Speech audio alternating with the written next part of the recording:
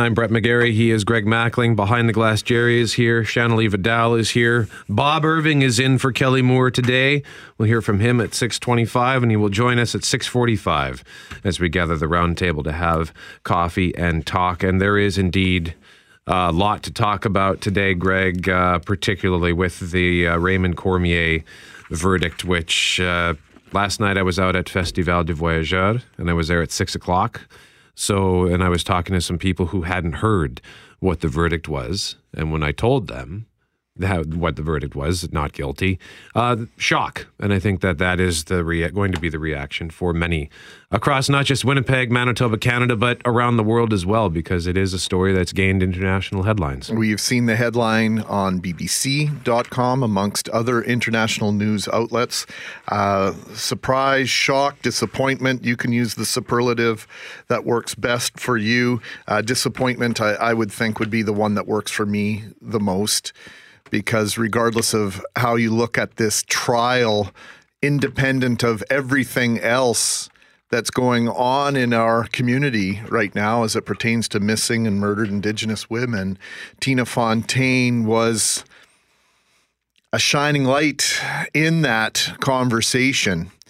And regardless of Raymond Cormier's guilt or innocence, yesterday it was ruled by a jury innocent.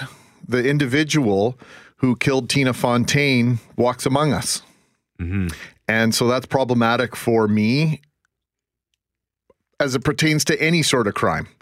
And it's just highlighted when you realize that a 15-year-old girl was murdered in our city, and we have yet to lock up the person that's done it. Yeah, and the Missing and Murdered Indigenous Women's National Inquiry is going to be in Winnipeg this weekend at the Thunderbird House, listening to organizations who have legal standing for the National Inquiry. So the timing of that is, just so coincidental.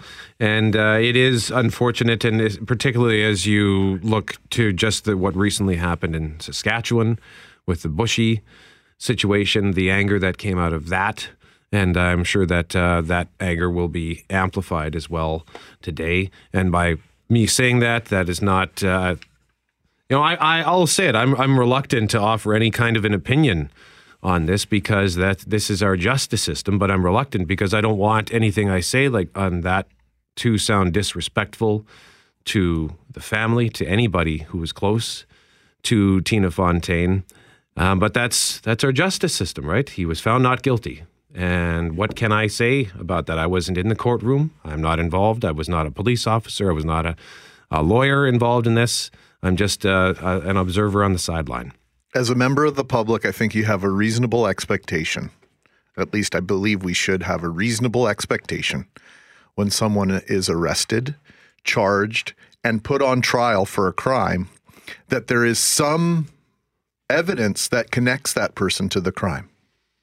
And that evidence, most of us, I think, believe should be strong enough to win a conviction.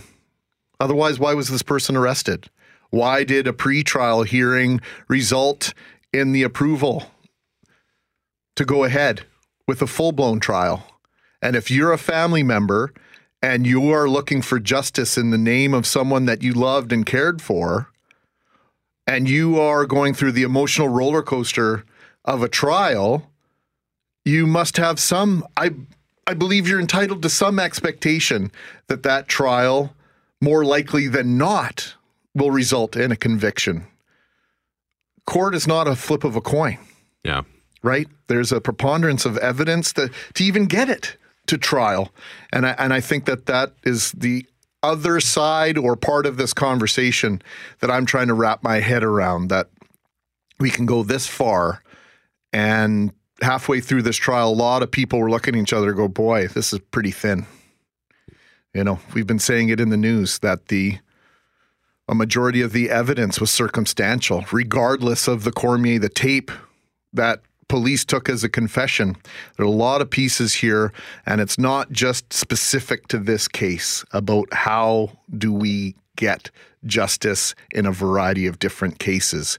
And I think this has been magnified based on the verdict yesterday. Well, and how often do we hear of cases where the cause of death can't be determined. Mm-hmm. That's not something that I think I don't want to say ever heard, but certainly in a case it's unusual, right? It's in a high profile case like this to know that they can't determine the cause of death. When you see that, and then you see that there's no DNA evidence, you wonder, well, what have they got? Yeah, how did we get here?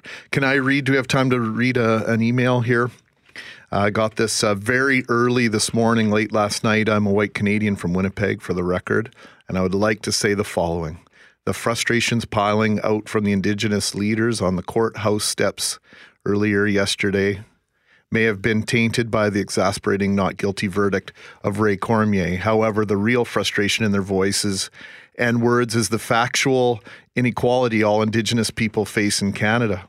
They, and I would like to think most in Canada, want someone to be held accountable for the loss of Tina Fontaine, even if it allows for hope that the country Indigenous people call home is just and believes their people have the same worth as everyone in Canada. No matter what the reasons are, and there are many, with plenty of blame to go around, Indigenous women and girls are murdered and missing at an unacceptable rate with an alarming lack of justice.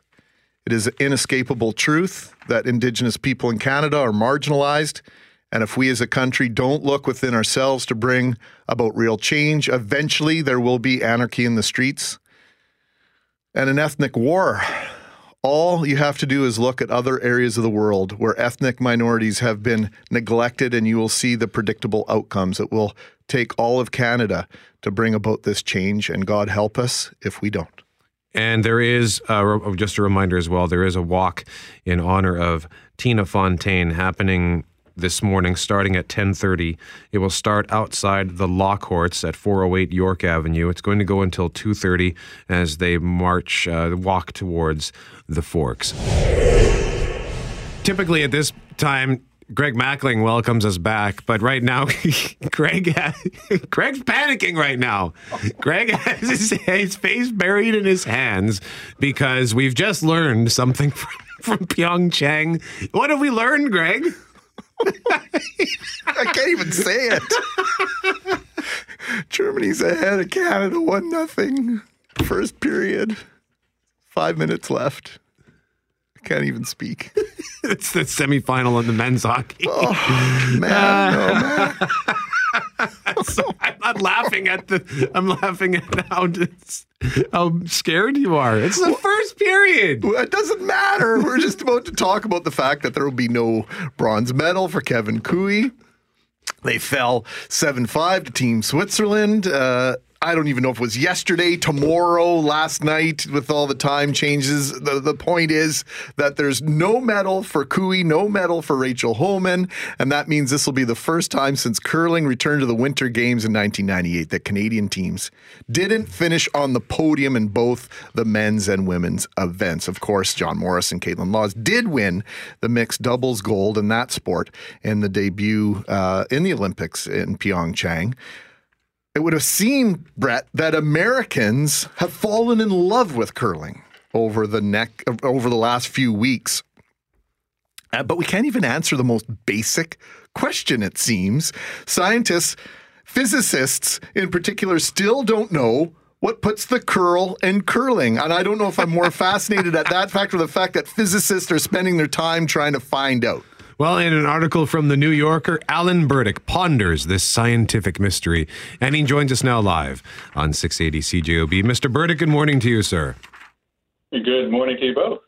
Well, Alan, thanks for taking some time with us. This is a fascinating article in The New Yorker, and I've tweeted it out, GMAC WPG on my Twitter account, but if you'd like me to email it to you, send me an email, gmac@cjob.com or to brett@cjob.com, and we'll get you this fascinating article.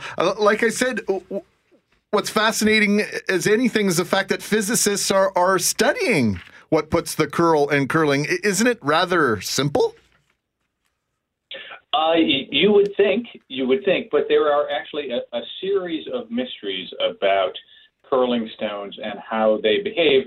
The first one being why it curls in the direction that it does. So, do you want me to explain? Yeah, please. Yeah. Okay. So, The bottom of a curling stone, you may know this, is actually concave. So the part that touches the ice is actually like a ring of stone. It's very much like the bottom of a beer bottle. And if on dry land you take a beer bottle and you spin it clockwise down a table, we all do this, right? It spins clockwise and it curls to the left. And there's physicists understand that. Basically, what happens is the beer bottle tips forward slightly, so there's a little more weight on the front edge. So as the front edge turns right, there's more friction force pushing back to the left. And so overall, there's more friction force now pushing to the left, and the whole thing moves to the left. On ice, when you have a curling stone turning to the right, rotating to the right, it actually curls to the right. So it does exactly the opposite of what a beer bottle does. And that is mystery number one. It's as far as physicists are concerned, it's totally bizarre. So it is essentially countervailing to the most accepted rules of physics, so to speak. Well, certainly the accepted rules of physics on dry land. Okay. Or on a dry surface. Okay, fair there's enough. Something about there's something about the ice. There's something about the fact that the bottom of the stone is rough. You know, they've got they sand the bottoms of their stones to make them rough, and that the ice itself is rough. You know, it's pebbled. It's not like totally smooth ice like hockey is. And so what at least an initial set of theories is that, you know, a beer bottle spins to the left because as it goes forward, there's more friction on the front than in the back. So the thinking in physics was, well, in curling, there must now be more friction in the back than in the front. How could that be? Maybe as the curling stone goes forward and puts more weight on the front, it sort of warms the ice a little bit and creates a thin layer of water that moves to the back as the stone rotates, and that reduces the friction essentially in the front, puts a little more on the back, and enables the whole stone to move to the right. Sounds really great. The problem is when you do the math, it just doesn't generate enough force. Maybe it moves the stone to the right, but it doesn't move it as far as it needs to go. Essentially, in curling, a stone can curl as much as a meter and a half, either to the right or to the left. And this kind of asymmetric friction theory just doesn't generate that much force. So not only does it not make a lot of sense for a lot of people to spend any time watching and or playing curling, the game itself and how the rocks actually move still doesn't make a lot of sense to some of the smartest people on the planet. This is what I'm gathering. Yes, but there are some of the smartest people on the planet are thinking very hard about this. The latest theory is that what happens is as the stone curls, it actually kind of catches a little bit on every single microscopic pebble on the ice that it encounters. And as it encounters it tries to turn around it. Have you ever used like a circular saw on a piece of wood? And sometimes it binds on something in the wood, and it catches, sure. And it sort of like lurches forward and tries to rotate around whatever it's binding on. So the theory now is that that's kind of what's happening with the curling stone. As it turns, it catches on these little pebbles on the ice, and is rotating around them, and that rotation around them is pushing it to the right, you know, in the direction of rotation. Alan Burdick is our guest. He is with The New Yorker, wrote an article, Physicists Still Don't Know What Puts the Curl in Curling. Wouldn't this be kind of similar to what a bowling ball does? You tell it to spin one way, and that's the way that it spins? I'm no physicist myself. I mean, I think there's a big difference between what happens on a dry surface like a bowling lane and what happens on a icy surface. The physics of friction are quite different in both in the two situations. Also, what's weird about curling stones is that if it rotates twice or if it rotates 20 times as it goes down, as it goes down its lane, it will curl by the same amount. So there's it has to rotate to curl, but there doesn't seem to be any direct relationship between the number of times it curls and the number of times it rotates and how far it curls, which is kind of strange. Well, Alan, we could probably talk about this for 3 or 4 hours and not, get anywhere. But this is fascinating stuff. As I mentioned, physicists, here's the headline, still don't know what puts the curl in curling. Alan Burdick has been our guest. He wrote this article for The New Yorker. And Alan, thank you to all the physicists and scientists who are studying this. And thank you to you for bringing this to our attention and joining us this morning. And my pleasure. We got to think about something while we watch curling. Absolutely. Thank you again. All right, Alan Burdick joining us from The New Yorker. Nothing like having a legend in the studio. He's telling us all the stories about the you're good welcome. old days. Anytime. Glad to be here as always. Yeah, not you, Jeff. Oh, I'm sorry. Bob Irving joins us this morning. Bob, did you get up out of bed okay this morning? Or? I don't talk about the old days because nobody's old enough to remember the old days the way I do, so I don't bring it up. Yeah, no, it was easy to get up. Yeah, the last story you were telling us was in black and white. That was pretty good. I enjoyed it. It was great. Oh, I didn't come in here for abuse. I came in here to... I don't know why I came in here, as a matter of fact. Well, if you're thinking you're Kelly for today, it's the thing we do. That's right. The person sitting in that seat generally is the pylon senior chair. member of the team. So great to have you aboard, Bob. You tweeted something yesterday that caught the attention. Your tweets do really well. You're catching on to this Twitter thing, Bob. I'm working at it, yeah. Take a deep breath, Canadian curling fans. There's nothing wrong with our Olympic selection process. Other countries now have really good teams. We don't win by divine right.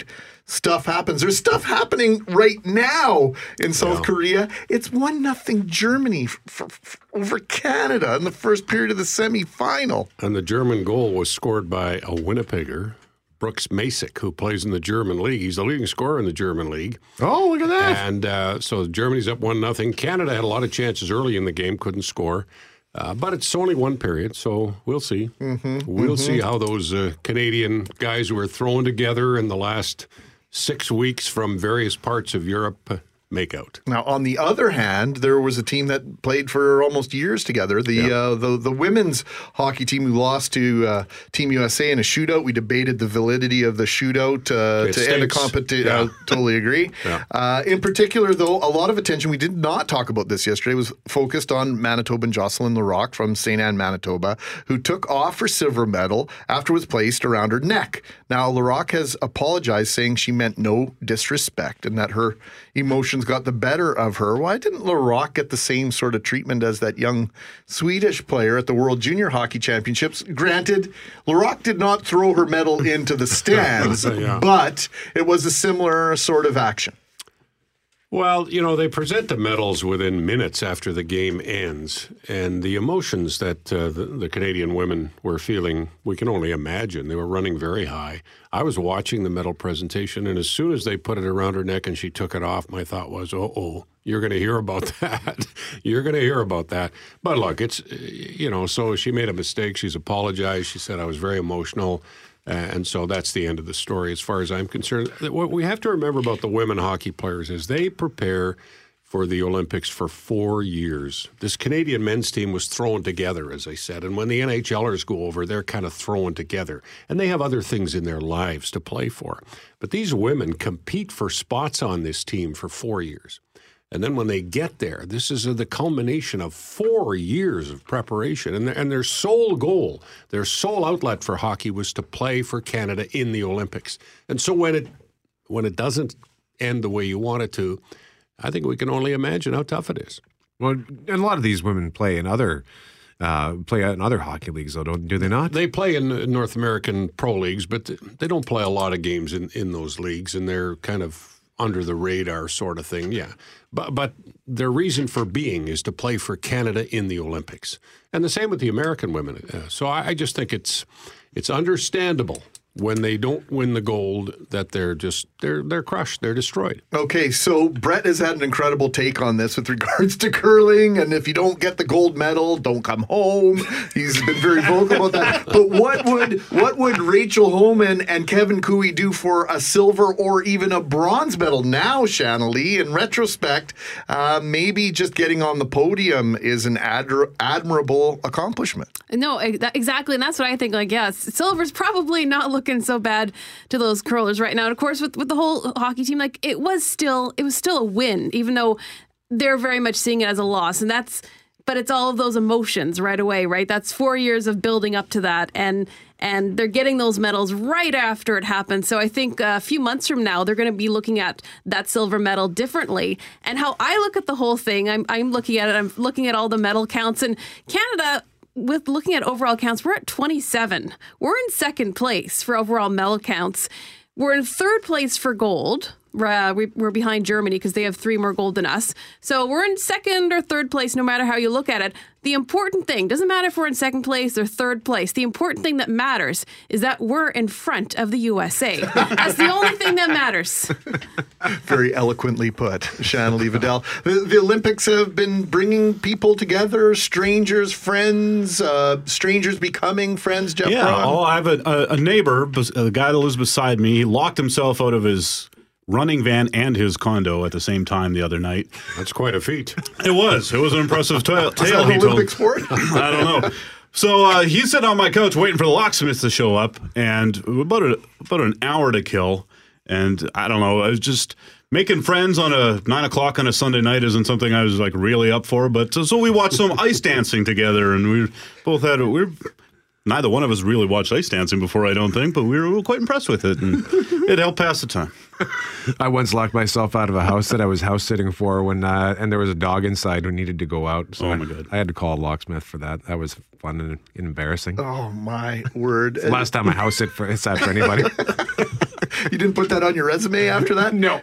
Jerry, behind the glass, Jerry, the Olympics overall, I mean, if you add those 2 curling medals we should have had as I grind and grit my teeth, we're looking at, with a hockey medal for the men, 30 medals. But I don't know if we can achieve that. Yeah, it is crazy. That's crazy good. And I am just amazed at all the medals that we're getting. And the fact that we're not getting the medals in the mainstream, and I use air quotes because they work so well on radio, the mainstream sports that we expect to get the gold medals in, you know what? That doesn't really matter because look at all the other medals. Yeah, I mean, just looking, the ski cross is on right now. We had Canadians finish, was it 1-2, Bob? Yeah. And they were best friends, no less. That's kind of neat. Training partners. Yeah, it was a cool story. This is the beauty of the Olympics for me, is the stories behind some of these athletes. And I go back to the 4 years that they prepare. And there's World Cup circuits for all of these things, which nobody gives a rip about during the 4 years between the games. But when the games come around, then you hear about all these things, and it's really neat.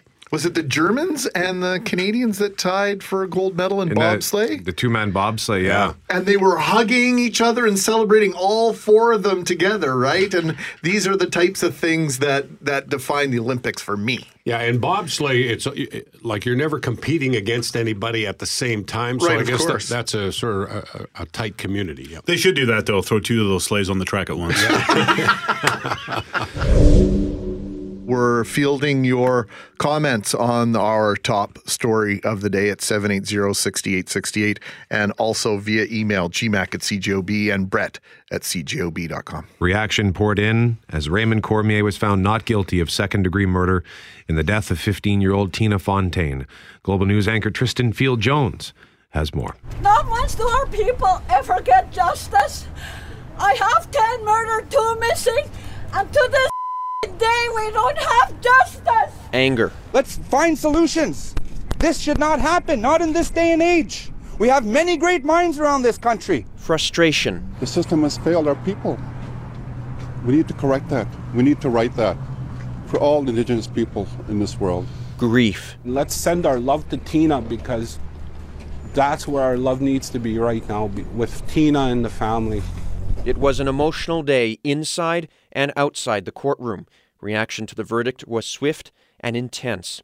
Arlen Dumas, the Grand Chief for the Assembly of Manitoba Chiefs, says this outcome is unacceptable. It's time to take action. Every single person, from the person in the living room to the person at work right now, to the ones who are in different countries. We all have to come together and focus on solutions. Assembly of First Nations Regional Chief Kevin Hart says everyone in Canadian society shares part of the blame for what happened to Tina Fontaine. Where is reconciliation really happening right now in this country when it comes to the First Nation or the Indigenous people? We are continually marginalized. We live in third world conditions. You set us up for failure right from the start and take our children away.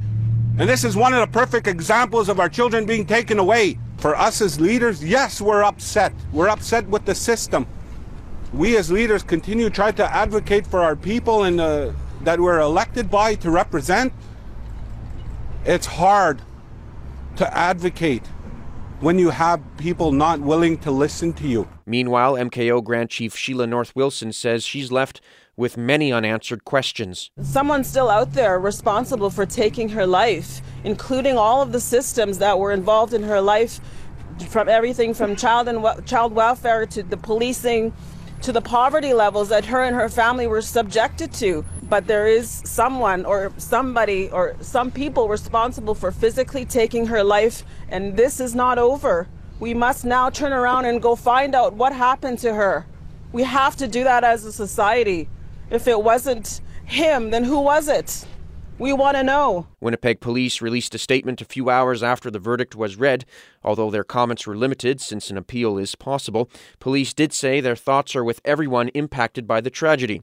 Mayor Brian Bowman also issued a statement saying, quote, "The death of this young woman, bright, full of promise, but at the same time vulnerable and in need of protection, was a tragedy." Bowman says there have been positive steps forward when it comes to reconciliation, but a lot of work still needs to be done, and that will take time. Thank you, Tristan. This morning, a walk in honor of Tina Fontaine will take place. It starts at the Manitoba Law Courts at 408 York Avenue. Once again, that starts at 10:30 this morning. And MKO Grand Chief Sheila North Wilson echoed something that I can't get out of my head, Brett, and it's the question I'm asking. And I don't care if you're of Indigenous descent or not. The question has to be, who did this?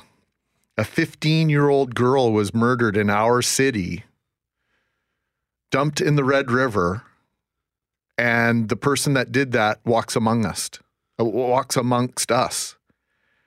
And that should bother every single one of us. We should want to know the answer. We should want justice for Tina, for all of us to know, to have that person off our streets.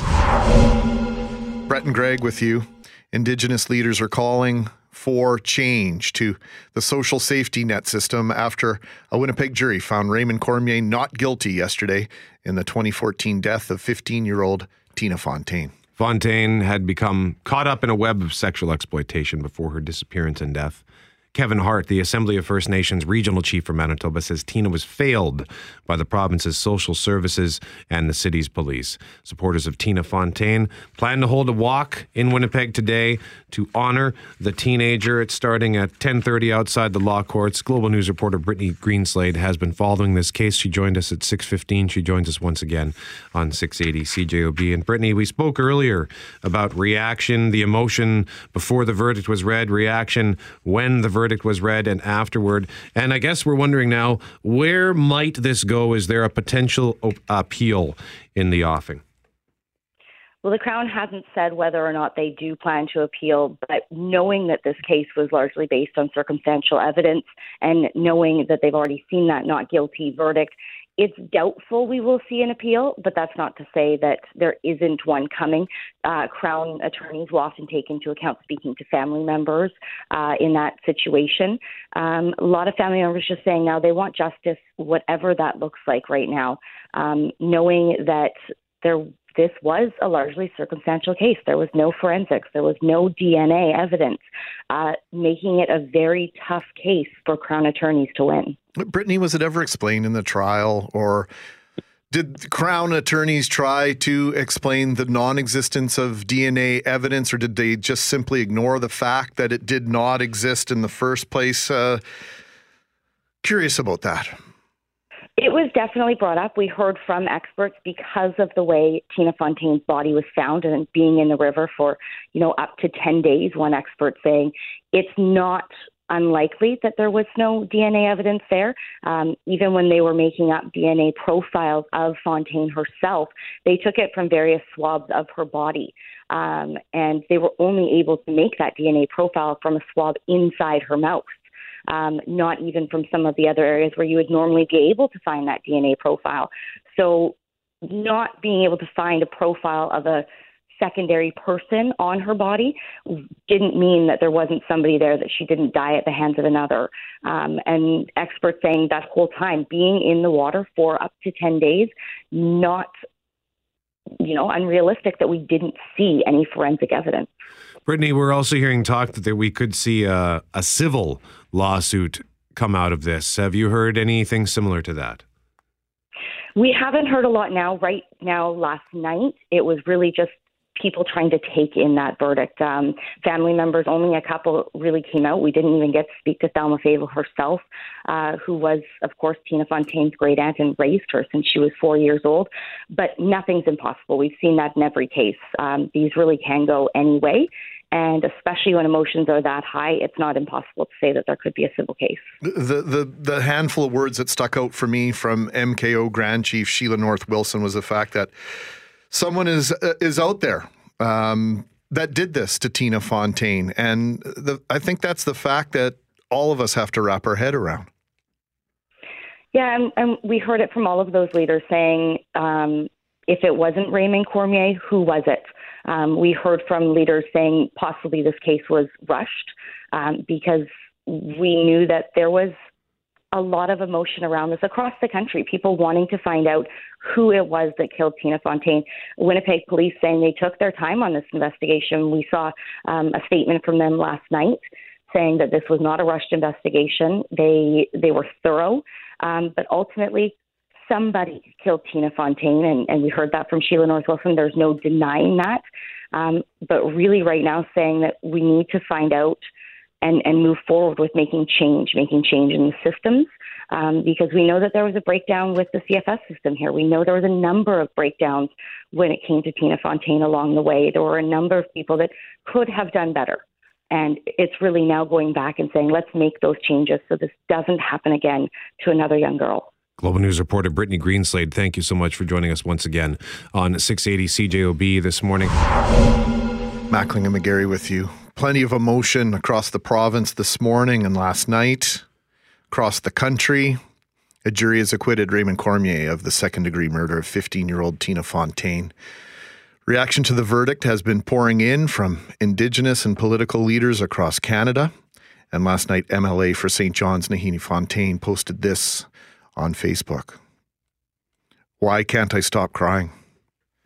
Because Tina Fontaine was not only our collective daughter or our shared relative stolen, defiled, murdered, bound, weighed down with rocks, and tossed into a muddy river. She represents all missing and murdered Indigenous women and girls across Canada. If she, as an exemplar victim, can't get justice, who can? Naheed Fontaine is also a longtime advocate for missing and murdered Indigenous women and girls and served as the special advisor on Aboriginal women's issues for the Indigenous Issues Committee of Cabinet, or in the Cabinet of Manitoba. She joins us live in studio here on 680 CJOB. Ms. Fontaine, thank you very much for joining us this morning. You've been up since 3 a.m. today? 3 a.m., yeah. Why have you been up for so many hours?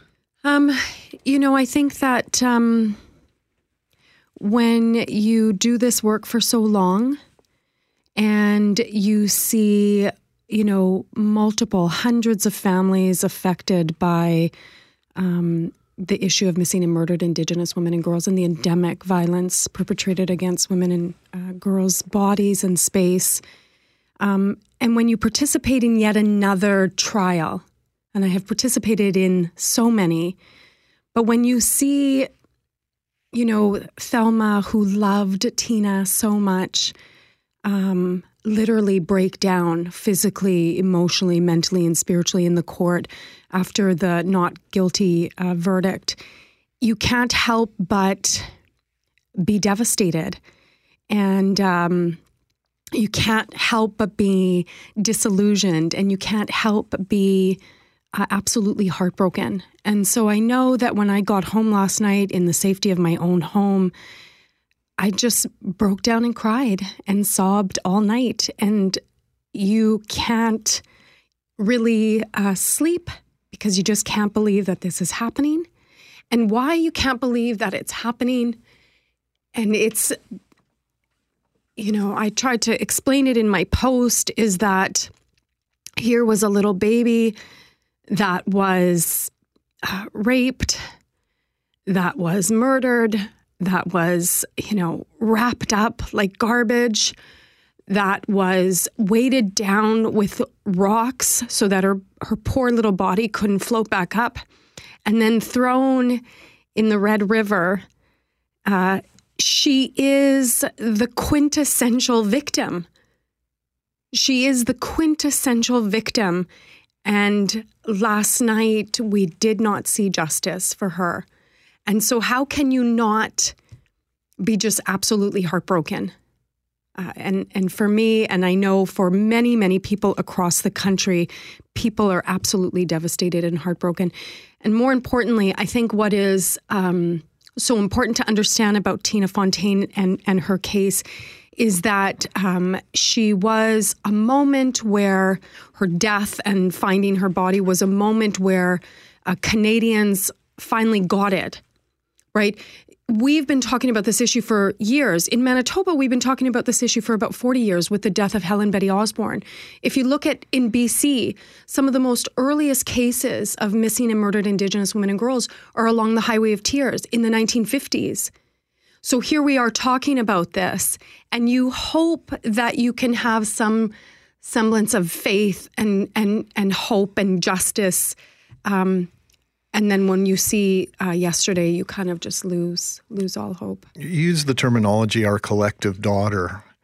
And I mentioned to you off air that my firm belief is that until we all see, regardless of whether you're an Indigenous or non-Indigenous person in our community, until you see Tina Fontaine as a 15-year-old little girl, a baby in your words, Ms. Fontaine, we're not going to get this. We're not going to be the outrage, the anger that needs to permeate through our entire community will not cause the changes that are needed. And I have to wonder that people are asking questions about and talking about systems. There are several systems in play here that people feel failed. Yeah, absolutely. And certainly I'm not going to sit there and deny that.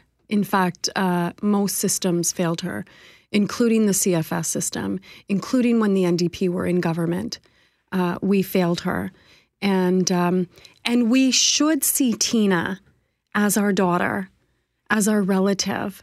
And not only should we see Tina as our daughter and our relative, but actually what most people don't realize or know is that actually 11 years earlier, in almost the exact same spot, the body parts of Felicia Solomon Osborne washed ashore.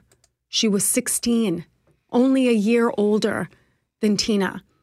And actually, in July of 2003, when her body parts were found, the next day, what we saw was in the paper, the headline was, "Prostitute with Gang Ties, Body Parts Found."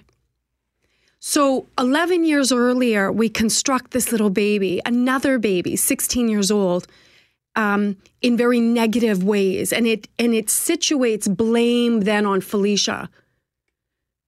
And fast forward to where we are today, and you looked at still some of the media coverage in respect to Tina, talking about how she was on drugs, how Cormier wanted to have sex with her.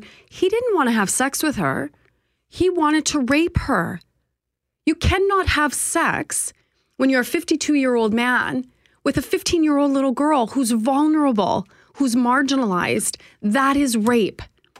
And so when we start using language that situates this within its proper context, we will still have folks that will not see Tina or Felicia or Claudette Osborne or Vanessa Briere or Charisse Hill or Hillary Angel Wilson as their daughter or their relative.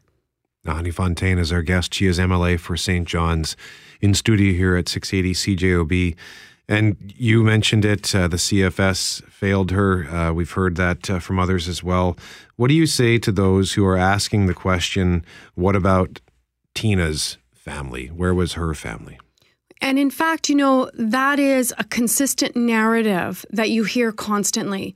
So you'll hear people blame families of MMIWG. The families that I know, in almost all of the cases that I've worked on, did everything that they could. Families need help and need supports, absolutely. And families are dealing with generations of intergenerational trauma from, the whole colonial gamut. Tina Fontaine's family, including Thelma, absolutely loved her. They absolutely loved her. And Thelma reached out for help. She reached out for support because she knew that she needed that support. So I don't buy the argument, what about Tina's family? If you know Thelma, if you know her husband, if you know Tina's sister, if you know her aunties and her uncles and her cousins, if you know the community, they all loved Tina and they all wanted to support Tina. And I completely reject that because, again, what that does is it places blame squarely on the shoulders of Indigenous people, squarely on the shoulders of Indigenous people that are literally just trying to survive and navigate the consequences of colonization here in this country. Today there will be a walk in honor of Tina Fontaine, and it will culminate at the Odena Healing Circle. And there's a special monument there, one that's very special to you and all too symbolic today, unfortunately, right? Yeah.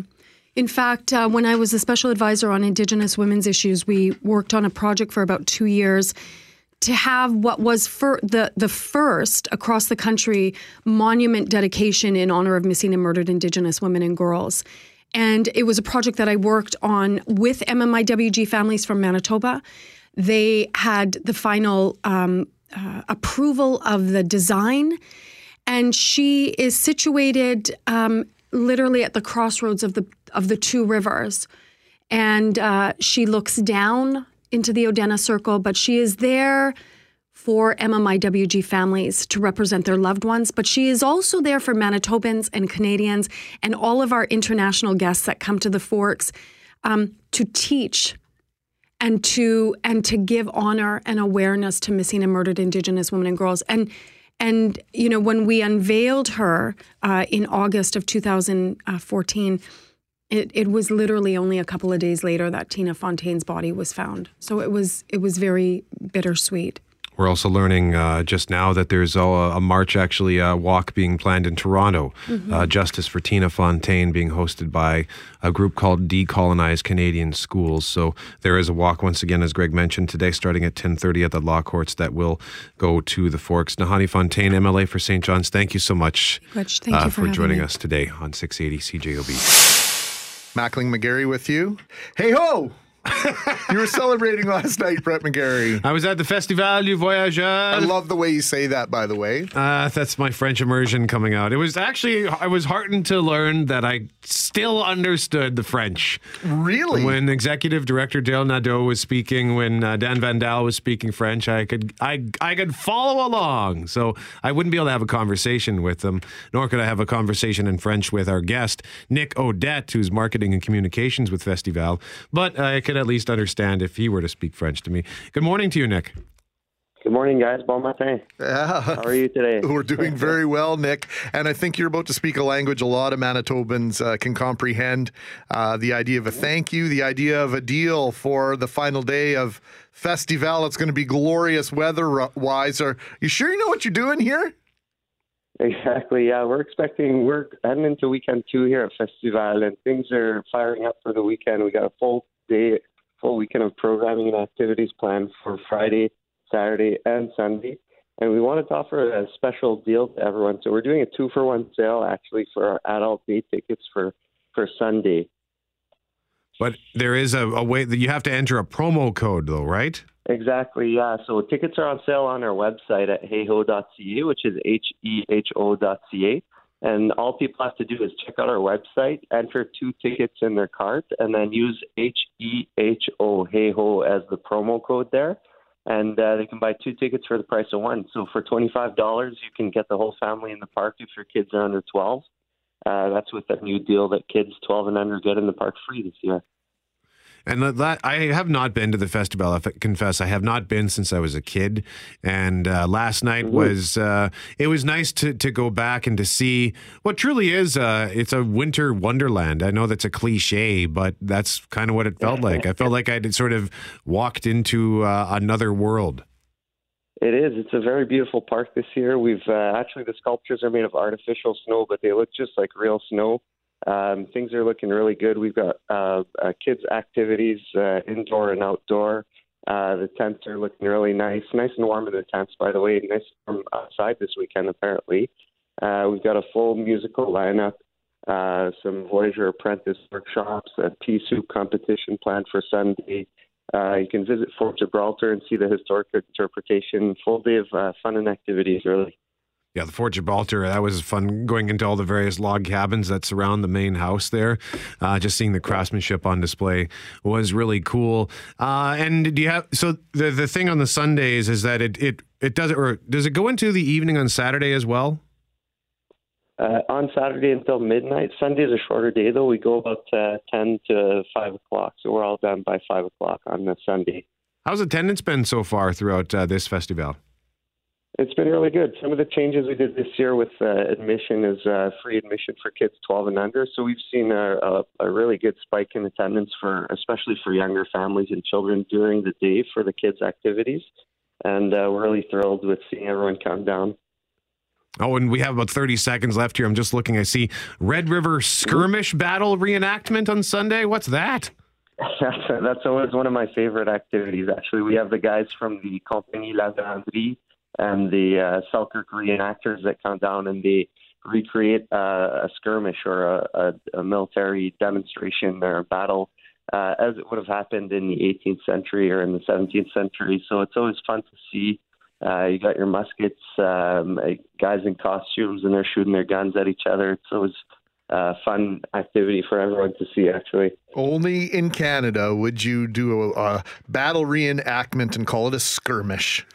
So polite, so Canadian. Yeah. Nick Audette, thank you for this. And, for a couple more days, at least, bon festival. Thanks, guys. Bon festival. Hey-ho. Once again, heyho.ca, and the promo code HEAO gets you 2-for-1 tickets for adults on Sunday. So if you got a family of 4, for example, you can get all 4 in, if the kids are under 12, for $25. That is a steal of the deal. Festival du Voyageur going into its final weekend. 1, 2, 3. How are you this morning, Shanley? I'm okay. I'm okay. It's a very heavy morning. I think for all of us. And that's why normally for 3 things on Fridays, I do 3 things to look forward to this weekend. And my heart wasn't in it, to tell you the truth. So, because a lot of people are feeling all of these emotions in the wake of that, the acquittal of Raymond Cormier and in the murder of Tina Fontaine. And Mayor Brian Bowman says the system has failed the girl and more needs to be done to confront the shame and tragedy of Canada's racist treatment of Indigenous people. A lot of people are feeling a lot of things. And so 3 things that maybe you can do to kind of channel some of that energy. So let's start with one that starts in about 2.5 hours' time. Yeah, and that's going to be the walk for Tina Fontaine to celebrate her life, and I believe some of her family members will be participating in this. So it's going to start at the Law Courts building at 408 York Avenue. It's going to proceed east on York to Israel Asper Way, south on Israel Asper Way to the Forks Market Road, east on Forks Market Road and it's going to end up at the Odena Circle at the Forks for 2 p.m. It is being organized by Manitoba Moon Voices and the Manitoba Murdered and Missing Indigenous Women and Girls Coalition. There's also, as we just heard, a separate march planned this Saturday in Toronto. Yeah, and I suspect it won't be the only one happening across Canada. No, this is something that the whole country is watching.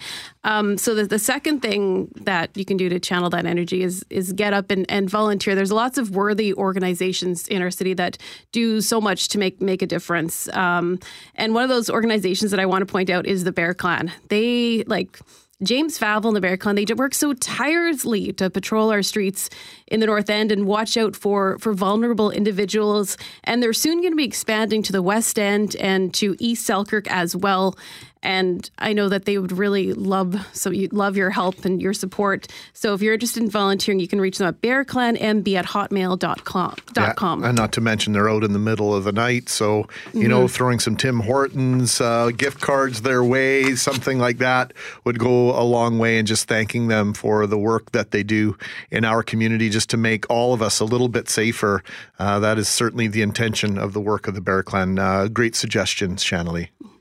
And so for the last thing, now this one makes me really sad. I was actually, felt all this emotion last night and out of this verdict, but it was because it kind of made me think of something that I have a personal connection to, and that you and I were talking about this morning, Greg. Yes. So many women and girls have gone missing in our province, and it's so tragic. And my cousin is one of them. Kathy Williams went missing 30 years ago, so it's believed that she's been murdered, but there's no evidence to go on. There's very, very, very little evidence to go on. So from what I gather, she came to Winnipeg from St. Andrews to apply for a job at a parking lot, and then she was never heard from again. My word. Yeah, and it's been so long. And the sad part is, like, you feel that she's been forgotten, right? Because there are so many missing people, and how do you remember them all, right? And so I can tell you that the RCMP are still investigating this case, along with all the other missing women cases as part of Project Devote. So here's what you can do is that you can look at those pictures of the missing women, and if you feel you know anything, even the tiniest shred of information, that can make a huge difference. So contact RCMP if you feel you know anything at all. And I know, like I was telling you, Greg, I feel really sad about is that this was 30 years ago, and I was a child, right? So and it was my dad my dad was the person the newspapers went to when they found bones in a haystack. So maybe they could be Kathy's. So they went to my dad for an interview to talk about it. Turned out they weren't hers. So my dad has now passed. Her adoptive mother, my great aunt Thelma Williams, has passed. Soon there's going to be nobody left to remember her and to mourn for her. And so, if this case ever does get solved, right, who will have that closure? Closure will never be achieved, right? We know we've spoken about a lot of these different cases over the years, Indigenous, non-Indigenous, Winnipeggers, Manitobans. I can't help but think of the Dirksen family and the fact that when I was just a little boy, when I was a teenager, and Candace went missing, and then her body was found. To this day, no one has been brought to justice for that. I think there are a lot of people that, if you stop and pause and think about it, there are injustices, things that have happened, not necessarily to people that we know, but there have been impactful cases and situations in our community where we go, boy, oh boy, justice was not served there. And if you can try and channel a little bit of that, you can maybe have an idea of what folks were experiencing at the law courts yesterday. Thank you for this, Shanley. And Shanley, before you go, and I make this comment not to make light of anything that we've just discussed, but I want to share this because I think this speaks to the relationship that we here have with you, our listeners here at 680 CJOB. One of our listeners has reached out to you. Kristen has reached out to you, Shanley, saying, Shanley, sounds like she needs to see the lead singer of one of her favorite bands, Jet Set Satellite, wearing a feather boa. And she has, in fact, sent us a picture of the lead singer of Jet Set Satellite wearing a feather boa in an effort to cheer you up a little bit. So I'll keep that open as you march your way around the corner here and on your way out. You can have a look at that. And I'll also tell you this, one of your biggest fans is my little buddy Matthew. That's Matthew's celebrating a birthday today. Oh my goodness. So he would love it if you would wish him a happy birthday. Happy birthday, Matthew. I hope your day is spectacular and you get lots of awesome presents and cake and you just have an amazing day. No awesome presents coming from the Macklings, Matthew. Don't hold your breath. Oh, quick draw McGraw, Jerry, with the Jet Set Satellite on 680 CJOB. Crazy eyes are shot my way. I need a fix and I need one quick. You know there are things that make me tick. Yeah, I wanna breathe and I'm on my knees, 'cause I need some breathing room.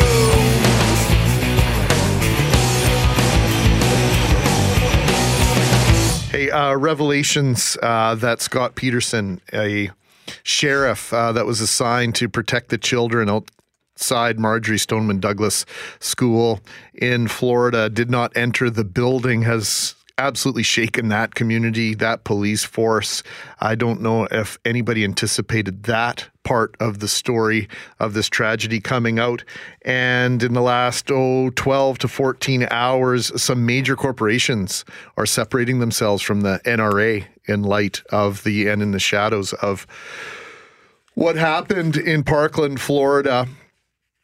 One of the largest, if not the largest, private bank in the United States, First National Bank of Omaha, they are in fact the nation's largest privately owned bank, has said that they will discontinue their branded Visa card program with the NRA, and also Enterprise Rent-A-Car. They also own Alamo, and National Car Rental has said they will discontinue special offers exclusively for NRA members. So the tide may be turning in terms of the public in the United States, the feeling towards the power that a lot of people feel the NRA has in the political conversation. And does that translate? Does that trickle down?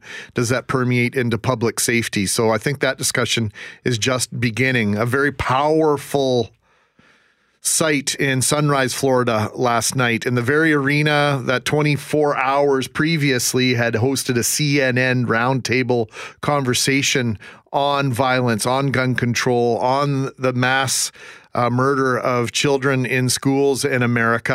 In the very same arena, the Florida Panthers played their very first home game since that tragedy on Valentine's Day, and their goaltender, Roberto Luongo, spoke on behalf of his teammates. I just want to start off by saying that I live in Parkland. I've been living there for the last 12 years. My wife was born and raised in that area. My kids go to school in Parkland. When I'm done playing hockey, I want to spend the rest of my life in Parkland. I love that city.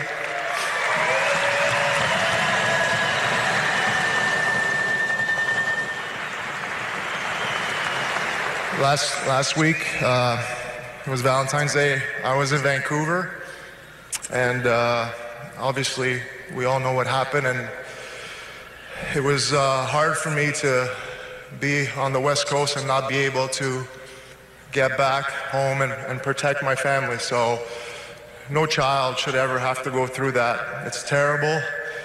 It's time for us as a community to take action. It's enough. Enough is enough. We got to take action.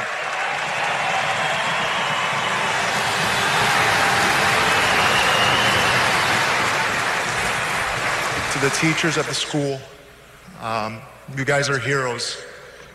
Protecting your children.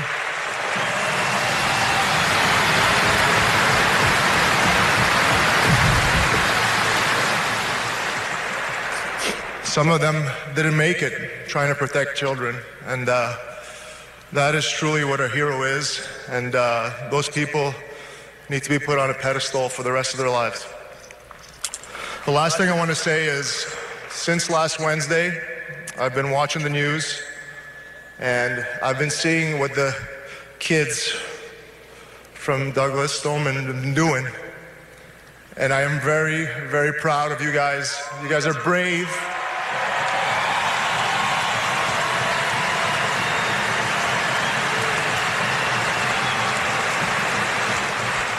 You guys are an inspiration to all of us.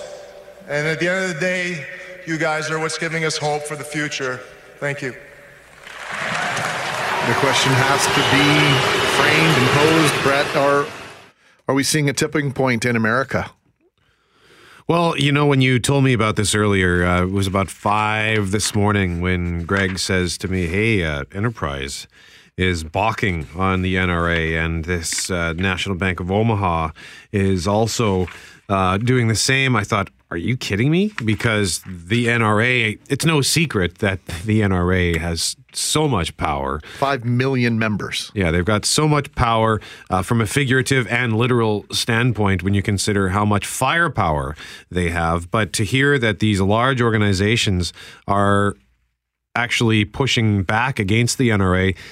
Typically what happens when you see one group do this, you start to see multiple groups do this. This often happens, for example, when an athlete loses an endorsement deal because of some kind of a scandal. Suddenly they've lost this endorsement, and then you hear they've lost 5 more. There's like a pile-on effect because companies maybe they've been waiting for someone to do it. They didn't want to be the first one to dip their toes in the water.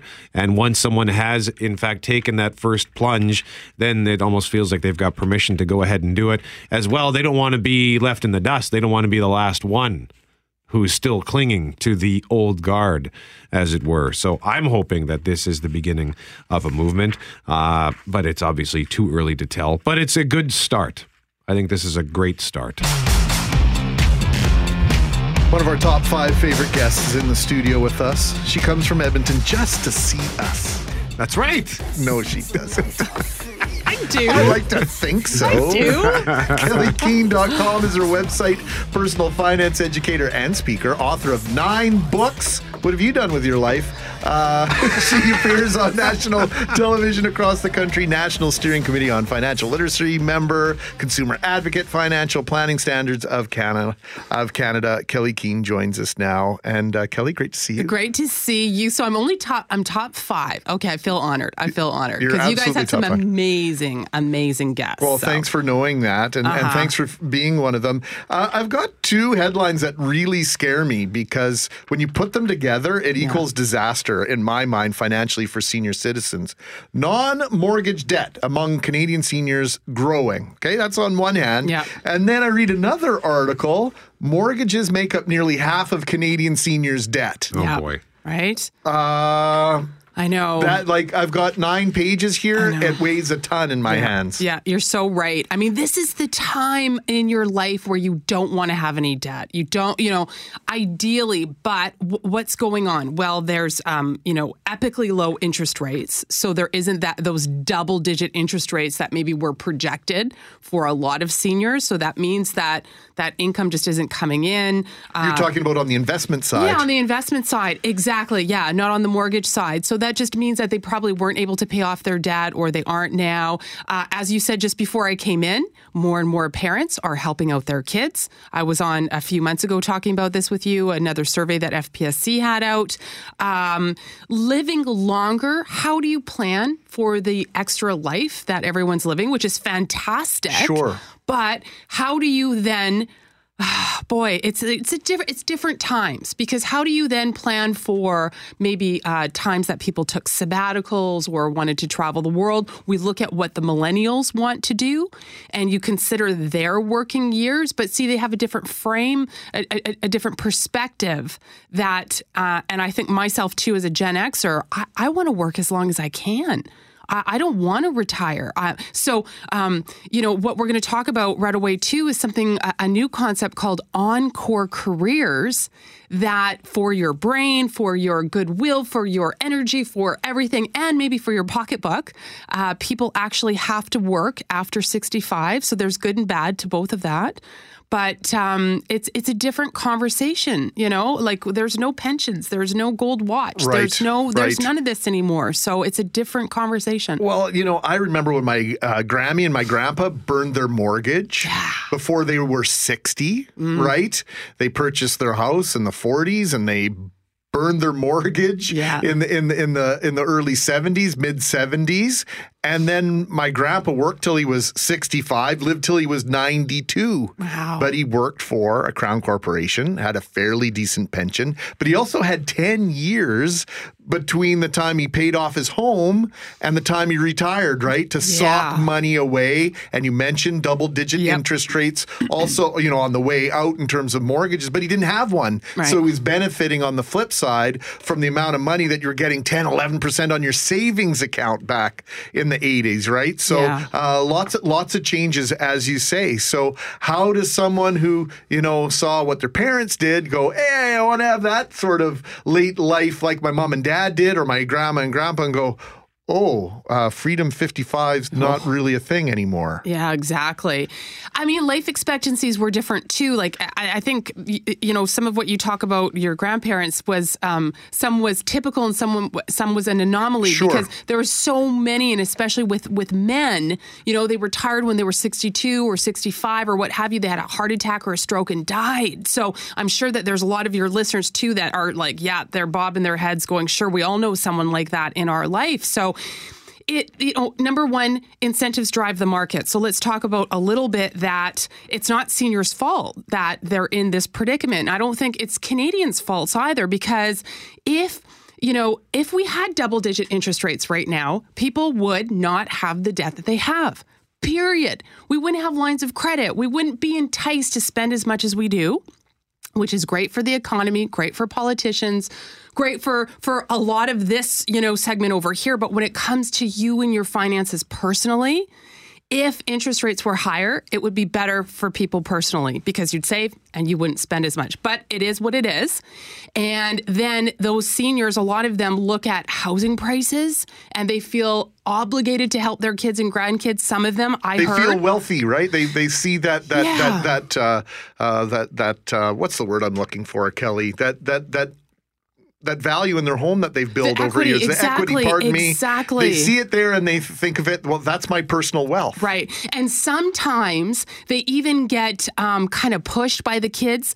Like, hey, you need to help because we're going to inherit that anyway. So you should be helping with that. So there's all kinds of stuff that goes on.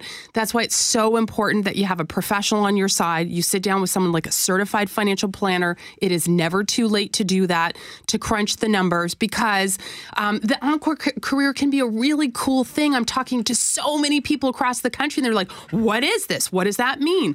And it's someone who maybe was a laborer their whole life and now they're spending $3,000 or $4,000 to invest in photography equipment, but they're making some money from it. I had one who was a surgeon and he's now going back to pastry school because he wants to become a pastry chef and he's like 75. How cool is that, right? Like, you can have some fun. It doesn't have to be like, I have to work because I didn't save enough. That doesn't have to be the conversation.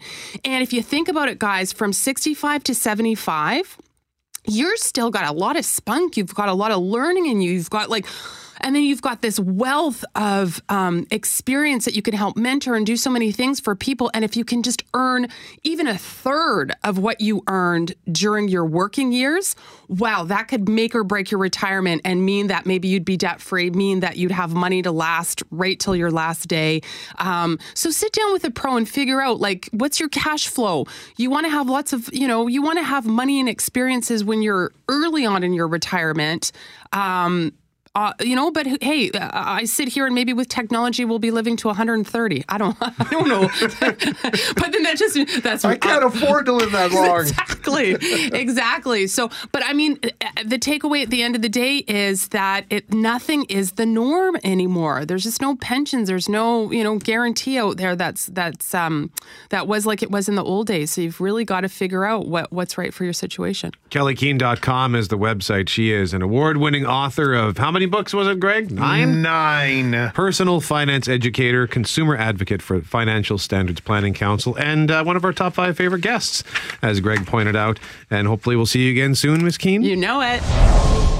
Raymond Cormier, as we've been telling you this morning and yesterday afternoon on CJOB, a free man after he was acquitted of second-degree murder in the death of 15-year-old Tina Fontaine. Grief and anger spilled out of the courtroom after the verdict was read late yesterday afternoon. Global News reporter Diana Foxall was inside. The courtroom was tense as family, friends, media, the jury, the accused, and the judge filed in to hear the verdict. Thelma Fable, Tina Fontaine's great-aunt, entered the room with her hand over her mouth, sobbing, sitting down in the front row. The courtroom fell silent as members of the gallery waited to hear the designated juror announce their decision. As soon as she read not guilty, Fable gasped loudly and began crying inconsolably. As family members and supporters rushed to comfort her, Tina's mother Valentina Duck ran out of the courtroom, flipping Cormier her middle finger and yelling angrily at the now free man. Cormier showed no emotion as the verdict was read and in the moments after, as he had throughout the trial. But the teen's family was heartbroken, hugging one another and praying as Thelma cried for Tina, whom she had raised since the girl was 4 years old. Justice Glenn Joyal thanked the members of the jury for their service, but told them never to speak of how they came to their decision to acquit Cormier of second-degree murder. Thelma's sobs could be heard from down the hallway as everyone left the courtroom, and a half-empty box of Kleenex sat abandoned in the front row. We're joined now by MLA for Point Douglas, Bernadette Smith. Her sister, Claudette Osborne, has been missing from Winnipeg since 2008. Bernadette is also the co-founder of both the Manitoba Coalition of Families of Missing and Murdered Women in Manitoba and the Drag the Red Initiative. Good morning, Ms. Smith. We appreciate your time very much this morning. Good morning. Thanks for having me. The reaction to this decision by the jury was quick. It was emotional. Where were you? How did you find out the decision of the jury yesterday? I attended the court hearing, to hear the verdict and to be there to support Tina's family. Wasn't surprised, with the amount of information and evidence that they had. We know that, water washes away evidence. That's why we've been combing it for the last 4 years, because we believe that, Tina's body is not the only body that is in that river. We know that there was Felicia Solomon Osborne's body. Parts of her body, her arm and leg, are recovered from that river, just steps away from where Tina was found. And then also Miranda Anderson, her body was recovered from the Assiniboine River. So, it's a prime place for people to be, putting things that they don't want people to find. And we've pulled up so many things, that are weighted down with cinder blocks that are wrapped in stuff. We've recovered a rifle from there that was used in an armed robbery. So, people are putting it in there for a reason. Now, Bernadette, MKO Grand Chief Sheila North Wilson said the person who did commit this crime is still out there. So knowing that the person who committed this act is still out there, how do we heal from this, knowing that justice has not yet been served? Well, I think we can't stop investigating Tina's case. Definitely not. Someone was brought to court. They were, found not guilty, which means someone's still out there that's responsible, possibly, preying on other young girls. Because we know women are still continuing to go missing, and someone's responsible for this. So someone's walking, whether it's one person or many persons. And I think it's our duty as, a province, as a city, to continue to make sure that justice is served, not only for Tina, but for all the other families that are waiting for answers as well. We have many missing persons whose families don't have any answers. We have families who their loved ones have been murdered that have no idea who murdered them. And I think we just need to continue to push for justice, to push for more resources within the police system to be able to investigate these cases. Because when my sister's case was investigated, it was 10 days before they actually started probing into her case and going out and seeking information. And that's a long time, and that's a lot of evidence that was lost in those 10 days. So we need to ensure that our systems do better, especially when we're looking at, policing. They had contact with her, the healthcare system when she went there. They had called CFS, who had picked her up, who had dropped her off at a hotel, and she was just failed on so many levels. And we as a society need to look at everyone and humanity as if they're our own relative, and start to care for one another and change our attitudes on how, we interact and how we support one another, and that we're not turning a blind eye to say, like, well, I'm not Indigenous, that doesn't affect me, or I'm not a woman, that doesn't affect me. I don't live in that area of the city, that doesn't affect me, or even going to the place of dehumanizing. And we saw that in Tina's case when the headlines were like, she was intoxicated, she had this in her system, and this was a little 14-year-old girl. This was someone's daughter, someone's niece.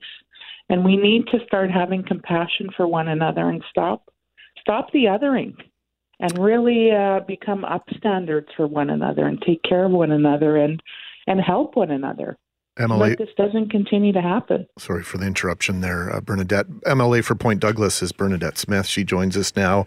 And I can only look back on the night, the evening of the day that Tina's body was discovered in the river, and think back to the thousands, the hundreds upon hundreds of Winnipeggers, of Manitobans, of Indigenous and non-Indigenous descent alike that attended that vigil on the shores of the Red River at Alexander Docks, and how overwhelming it was to see that outpouring of love, almost a demand for action in a very quiet fashion. And I think that the time comes where we need to come together and realize Tina may have been Indigenous, but she was, after all, a 15-year-old little girl. Absolutely. And I think that's the message we need to send to people, that we're all humans. We all have a right to live a violent-free life. We all have a duty to one another to help one another and not turn a blind eye. When we started Drag the Red, it was because of Tina. We wanted the police to search the Red, but we recognize that they don't have the resources to be able to do that. The amount of time we're able to put in, when families contact us whose loved ones have gone into the river, and we've been able to help recover bodies and bring loved ones home. So, we're going to continue that this year. This year will be our 5th year. And, that works in honor of Tina, but it's also in honor of all of the families who are going through this, who have, don't have justice for whatever reason. And, we're in an age of reconciliation, and we've heard this many times, that in order for reconciliation to happen, we actually have to have action behind it. It's just a word if there's nothing attached to it. So, we as Canadians need to really take that word seriously and look at what things we can do to ensure that this violence is stopping. Bernadette, you mentioned justice, yeah, and there's another word that comes to my mind, and you mentioned also reconciliation. The word that jumps out for me is closure. And for so many, the tragic murders and murder trials that we've seen over the years across our country, victims' families will say, we got closure today. They had the ability to lay their loved one to rest, but also to understand that someone was held accountable for taking that person's life. And I don't know if we can overestimate the value of closure to a family, to a community. Absolutely. I mean, we see this with Tina's case, right? They don't have, someone's not been brought to justice. And we look, it was such a high-profile case. And if there was any case that needed to be solved by the Winnipeg police, that was this case, because it got international attention. People were watching this. They really connected with this young girl, and you started to see people at, events that you'd never seen before. And I remember coming back to Winnipeg because I was on holidays and rushing back to be a part of the walk, the march from Alexander Docks to Odena. And I remember, this overwhelming feeling of emotion, because I'd just seen so many people that I'd never, ever seen at one of these before. And I remember thinking, wow, people are starting to get it. Like, they're really starting to see that this could possibly be them. Like, that it, just because, you live in certain areas or certain ways, doesn't mean that can't happen to you. That can happen to anyone. We've heard that women have been, let's say, at a bar and left the bar and then never to be seen again. And when I think about closure, I don't think families ever really have closure, because, their loved one's been taken through tragedy. They don't get to see them, grow up, perhaps have children, perhaps be married, those types of things. So you're always constantly wondering, what would life be like if they were still here? And, you hold on to that. You hold on to the memories, but you also think about what could have been. Bernadette Smith, we will leave it there. Thank you so much for joining us today. MLA for Point Douglas, co-founder of both the Manitoba Coalition of Families of Missing and Murdered Women in Manitoba and the Drag the Red initiative. We have many broadcasting titans in this building, and a text message coming in from somebody about an hour ago saying, "Hey, that Bob Irving sounds great. I think he'll go far in the radio business." Well, I'll go far out the door here at 12:30 today. I know that. I told my neighbor to send that in, by the way. So modest. Bob, it's great to have you around. What did you think of the hockey game this morning? I mean, we had you in here for having coffee talking, and I said 1-0 Germany after the first period, and you looked me square in the eye. Yeah. And what did you say? I don't remember. You said it's only the first period. Oh, that's right. Yes, I did say. Well, it was only the first period, and then it was 3-0, and then it was 3-1, and then it was 4-1, and then it was 4-3. It was an exciting third period as Canada roared back, and the Germans kind of sat back on their lead, as is totally predictable. But it just didn't end the way the Canadians hoped it would, and you have to give Germany credit. They played a very good game. It's the second time in 30 international meetings that Germany has beaten Canada, either at the World Championship or Olympic level. The second time in 30 meetings. Wow. So you can imagine what this means to Germany. And never mind that it wasn't NHLers. It's still Canadian hockey players who are respected around the world. So, and the guy who scored the first goal for Germany's a Winnipegger, Brooks Masek. I remember he was an outstanding minor hockey player here, and he's been playing in Germany for 5 years. He leads the German league in scoring. There forever. I'm trying to remember his name. Carl Friesen, I think was his name, was the national goalie for Germany, right? Yeah. And then, of course, you had a Manitoban who was their head coach for a long time, Ralph Kruger, right? Ralph Kruger, yeah. So we suffer under the weight of expectation with some of these sports, curling and hockey in particular. I think we expect our hockey players to be in the medals at the very least. We expect our curlers to do the same thing, and then when we don't, we're kind of stunned. What happened? Well, these hockey players we sent did their best. They did their level best, and they got beat today. Hey, they'll play in the bronze medal game.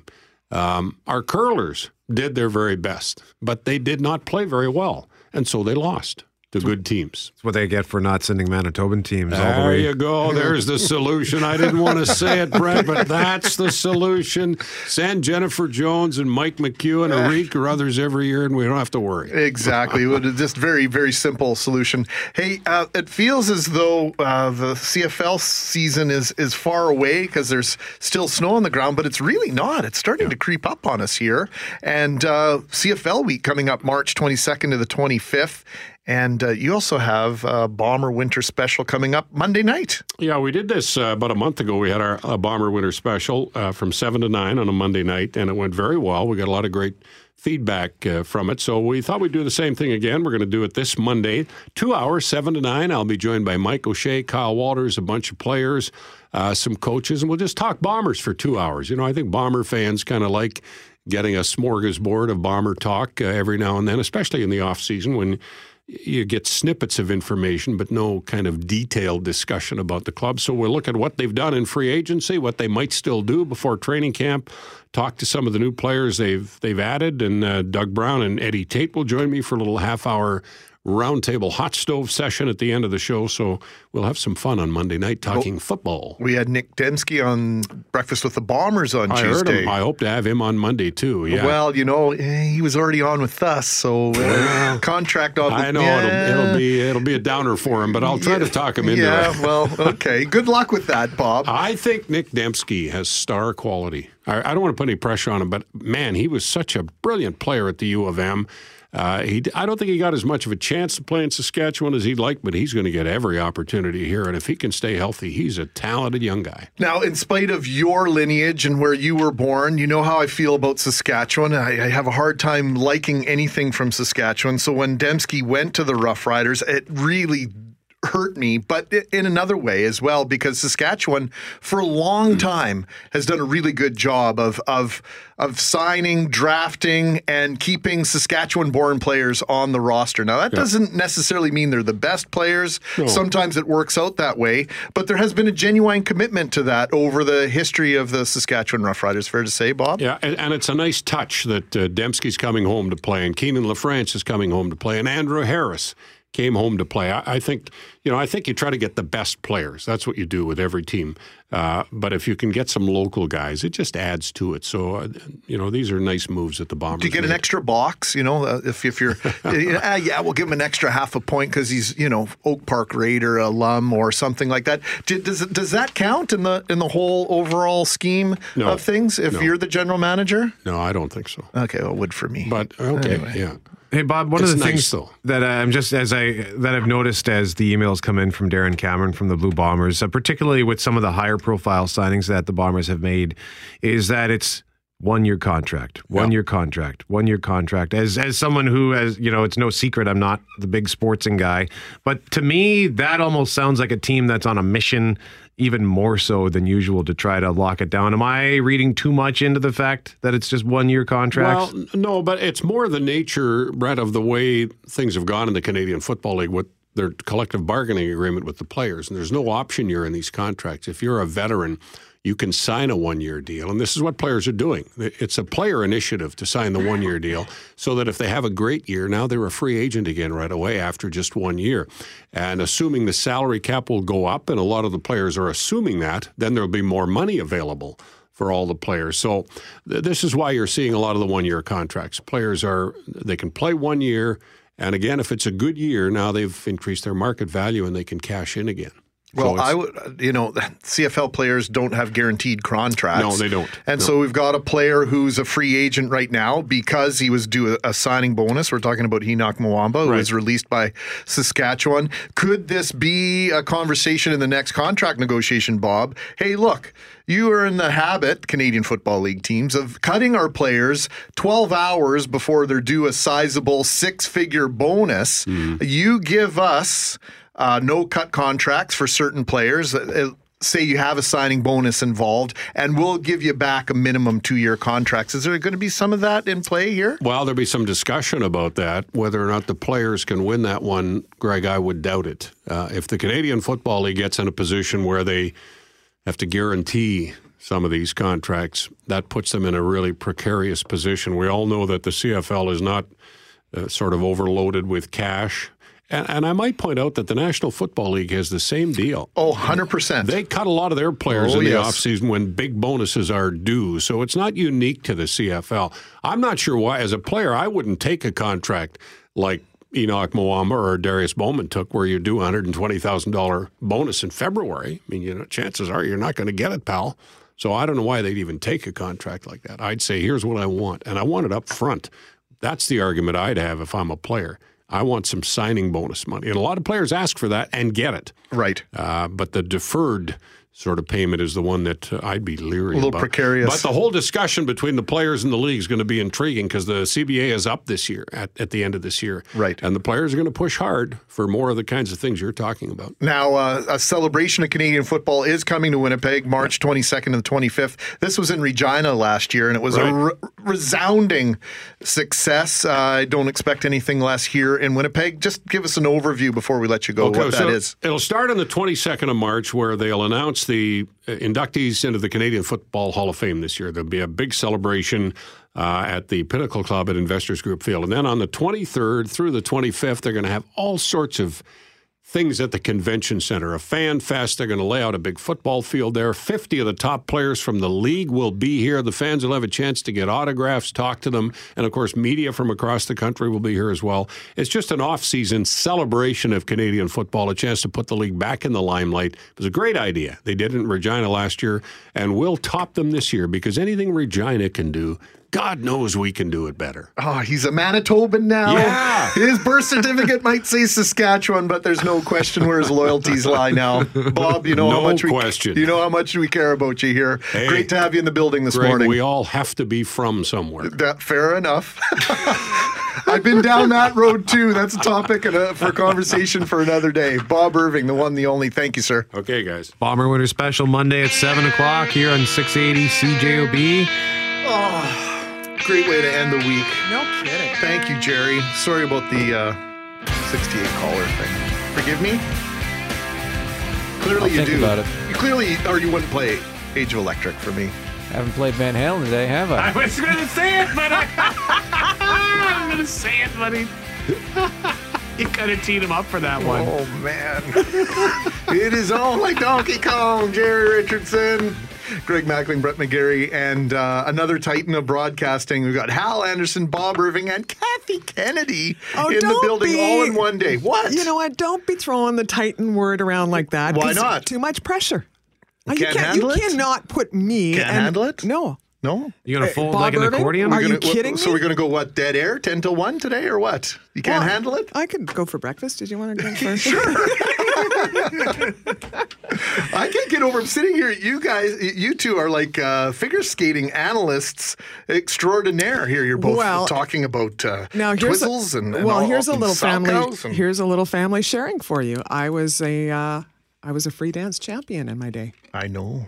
Really? Brandon. Back in Brandon. Really? That's neat. Back in the Brandon not days. I don't believe it. It's just that's neat. No, I know. It's hard to believe, McGarry. No, Trust me. I know. It's just neat. You learn something new every day, as they say. Yes, indeedy. Cool. Well, good for you. Where did you compete? All over southern Manitoba. Right on. Got some medals along the way. Elgin? Did you go to the world famous Elgin? No. Arena? Let's see. I did Killarney and Fox Warren and Brandon and Portage. Boulder? No, didn't do Boulder.